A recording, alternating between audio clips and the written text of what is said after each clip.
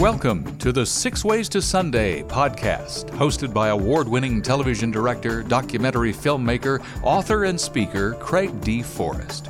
Join Craig for the next few minutes as he interviews leaders, artists, and creatives about trends and insights shaping our digital world and faith-based media. This podcast is produced and brought to you by Matchstick Media International. Now, here's Craig. Welcome to the podcast. We're talking to a very, very veteran feature film director, Michael Seibel.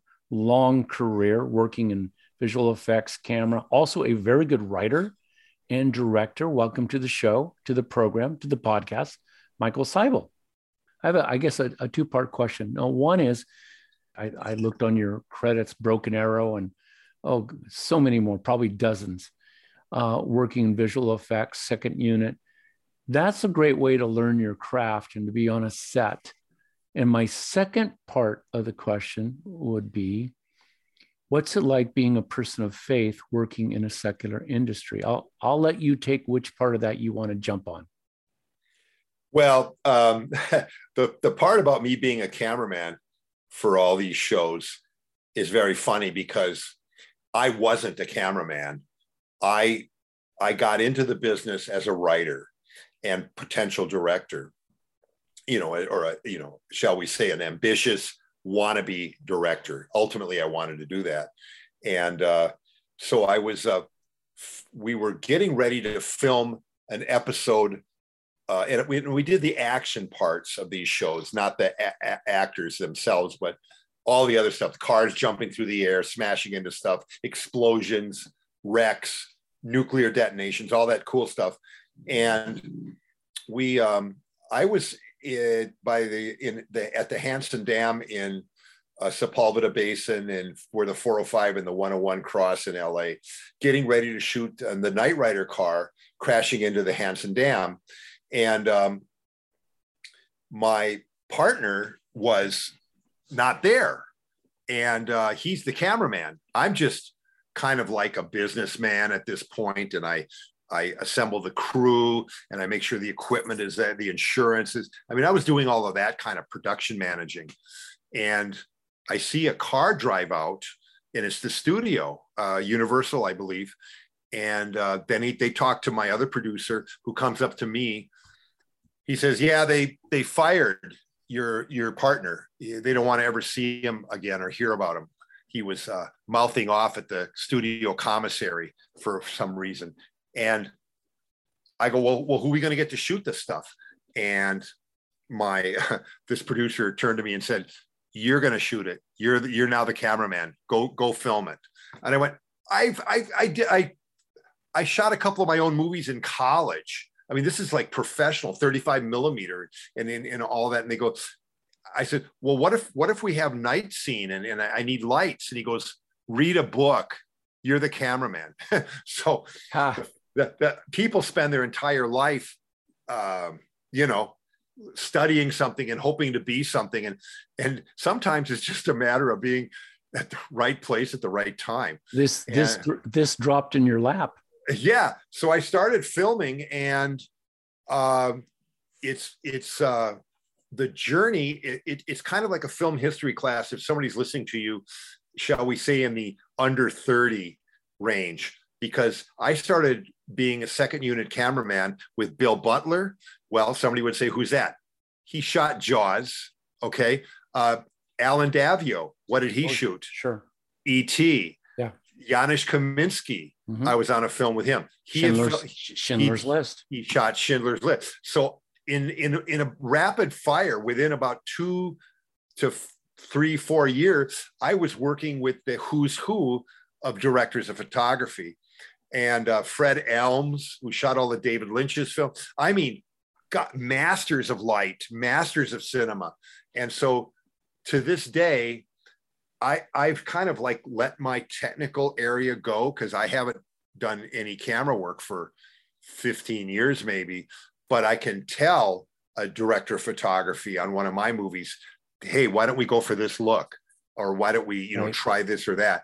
And we reference classical paintings, we reference other movies and so forth. So that that's the answer, I think, to your question about that. But the faith-based question is very interesting, because I believe as a Christian, I'm called to not only serve my masters, the people who hire me and put confidence in me. And by the way, there are millions of dollars on the line.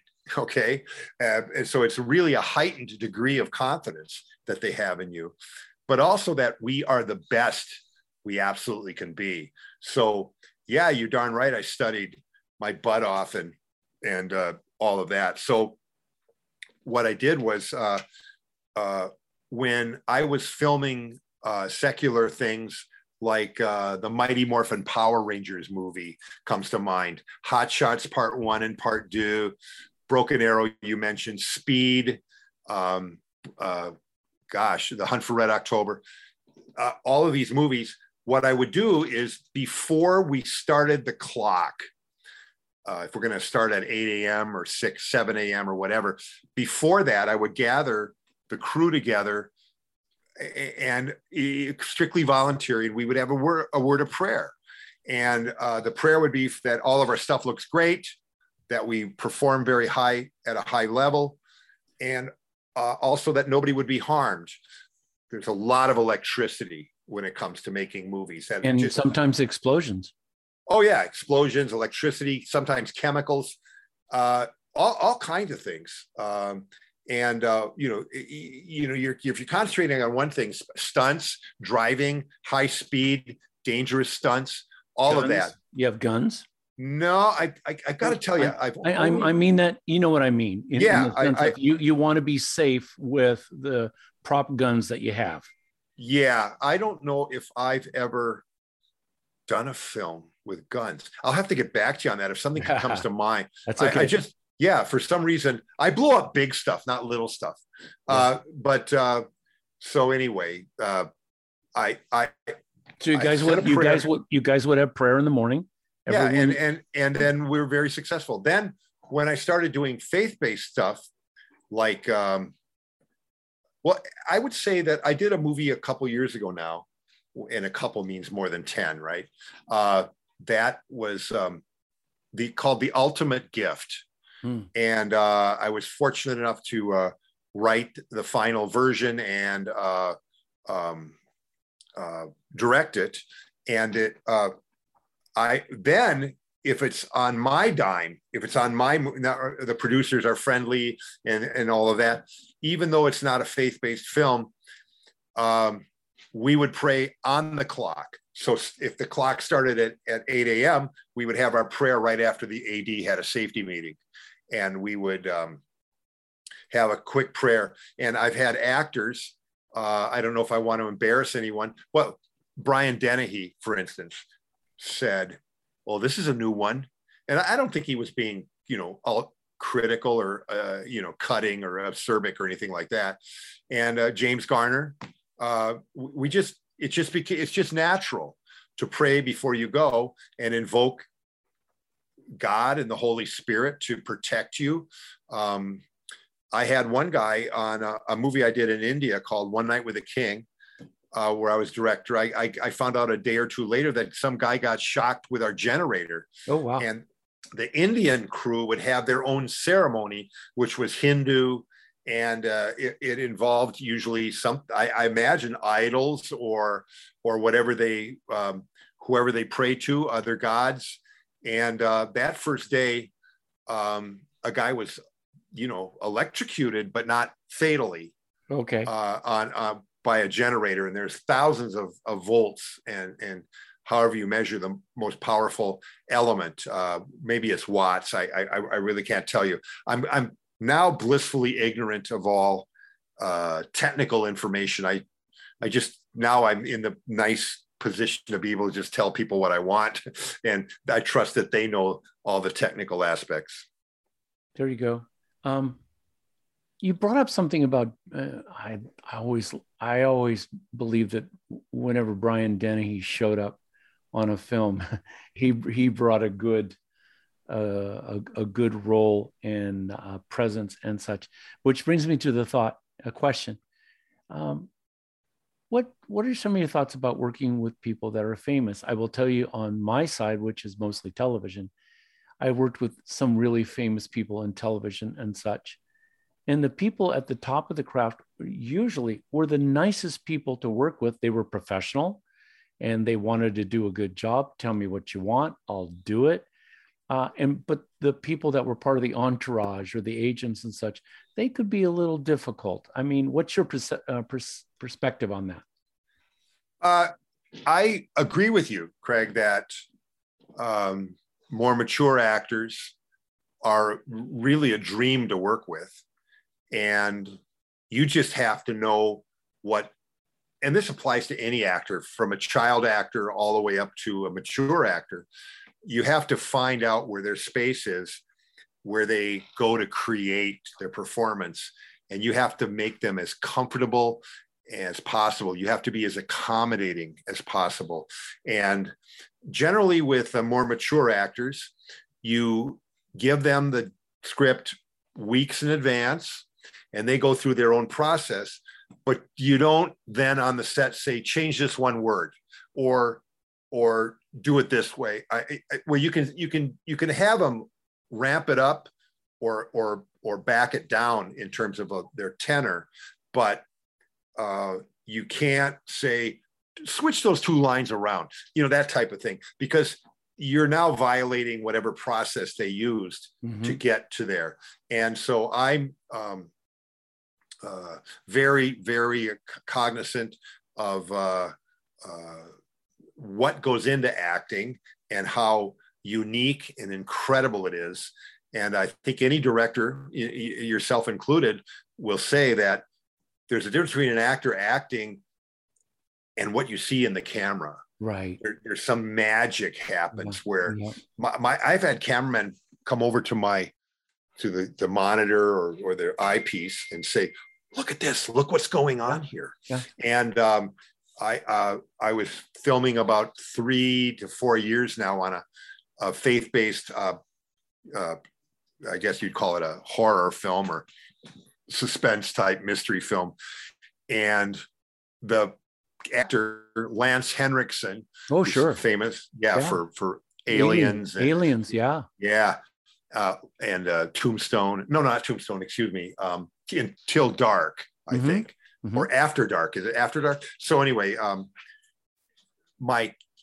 yelled cut after he gave a performance, and the director of photography was in tears and was inconsolable. He had been so moved by the performance that he just completely broke down and emotionally, which is a good thing. That's a good thing. Yeah. So now if you really stretch it out, there's one actor I needed to work with or wanted to work with who was well into his 90s, and the restrictions became a little bit too much for the production. He could only work 8 hours, and that includes from the time you knock at his door, wake him up, feed him, put him in makeup, and get him to the set.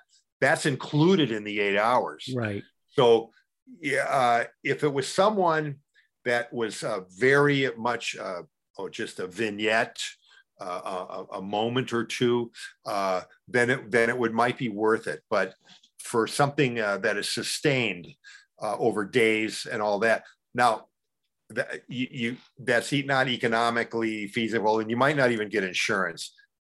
But I just worked with Pat Boone, who just turned 88. The film is called The Mulligan. It's my most recent film, and it's out right now digitally, and the discs and digital release. And Pat Boone, my gosh, I told my AD, which is the guy or the woman who schedules you, we're going to shoot this many pages today, we're going to do these scenes, etc. I said, let's just use Pat for 2 to 3 pages of dialogue every other day. Let him have plenty of recharge time and all that.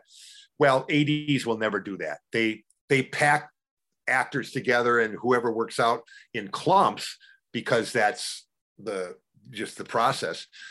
And Pat Boone had to memorize up to 6 pages a day. Wow. And he brought it. And he was absolutely amazing. I would say he's an anomaly, really, because Yeah. a lot of people have a grandparent who might be 88 and they're in memory care, you know. Yeah. I mean, Pat Boone is a walking wonder. He's a wonder of the world, and he is so gifted and so cordial and so wonderful to work with that I would welcome another chance to work with him. And it's only been a year, but I want to use him again while there's still more Pat Boone, you know? Yeah. I've had the great honor of working with him twice in television for some stand-ups. And this is a while back, more than 10 years, 15 years ago. And I will tell you on a personal level, Pat Boone is the nicest man in the world. He is gracious, easy to work with. He wants to just know, what do you want? Where do I stand? What do I do? Maybe I'm sure that you had something very similar in respect. I mean, you're doing a film and I was doing TV stand-ups. He's just a really nice guy, and phenomenally famous back in his day, especially the 50s. Oh my goodness. He was a heartthrob back in the day. A really nice guy. Craig, just a follow up to something I might not have answered adequately. Some of these more mature actors, every single one of them has taken me by the arm. We've stepped aside for 1 minute and they said, just tell me what you want. Yes. And it wasn't because we were having a difficulty with filming. It was well before when the cameras rolled. I'm your guy or lady. Lee Merriweather is in that category of phenomenally gifted, very generous, and unbelievable to work with. I should say this quick story. This might even be a separate segment. I'm not sure, but when I was growing up in Wausau, Wisconsin, and going to the Grand Theater, which was one of those palaces that had huge columns on either side of the screen, a huge heavy velvet curtain would open. There were balconies, with those little bitty side balconies people could sit in. And it was just an amazing palace to the art of the movie. And when I saw Dr. Zhivago there multiple times, Omar Sharif struck me as this unbelievable guy. And guess what happened? As we were getting ready to film the One Night with a King in Rajasthan, India, in Jodhpur, the town, one of the producers, Larry Mortoff, said to me, "Hey, I think I can get Omar Sharif." And I went, "Stop it. Don't torture me like that. You're killing me." He goes, "I think I can get Omar Sharif." I said, "Larry, whatever you want, let's do it." And he got Omar Sharif. And the first thing is, Omar is still in Paris where he lived. And his secretary or personal assistant said, "Does anybody in India need anything?" And I went, "Yeah, I'm a smart aleck, if you don't know." I said, "Yeah, I'll have some pate, or foie gras, and liver, basically, a gourmet, and you serve it on crackers and bread." About a week later was this huge thing in my hotel room of pâtés, red wine, Bordeaux, cheeses, crackers, wine openers, everything. And it said Omar Sharif. Oh my God. And this is almost impossible to get in India, the types of things you were talking about. It was flown in. And so I was in my office in India. My meeting was with Mr. Omar Sharif, and he walked in the door, and you have to picture him wearing all black except for a silver belt, silver-ish shoes, and silver hair. Wow. He was resplendent. And he walked in, and we talked about his beard, we talked about his character, we talked about his dialogue, and everything was set after about an hour, and he was leaving. And I couldn't help myself. I said, "Mr. Sharif, the reason I'm directing movies is because of you." Wow. Wow. and David Lean. And he nodded. He'd heard it before, but it would have been disingenuous of me not to say that. And what an amazing man. I could talk about him for hours, and just so happy that I've had that opportunity. I really could not, if I didn't direct another movie, if I wasn't ever used again for any reason, I would be happy. What a treat it is to listen to feature film director Michael Seibel. Also his wisdom and years of experience, things you can learn from, things that are creative and inspiring. And we thank him for being part of the show. Thank you, Michael Seibel. You've been listening to the 6 Ways to Sunday podcast with Craig D. Forrest, brought to you by Matchstick Media International, dedicated to excellence in media through inspiration, vision, and education. To learn more, visit us on the web at matchstickmedia.org. That's matchstickmedia.org. Your generous donations, large or small, help defray costs for producing this creative podcast. Thanks for listening and subscribing.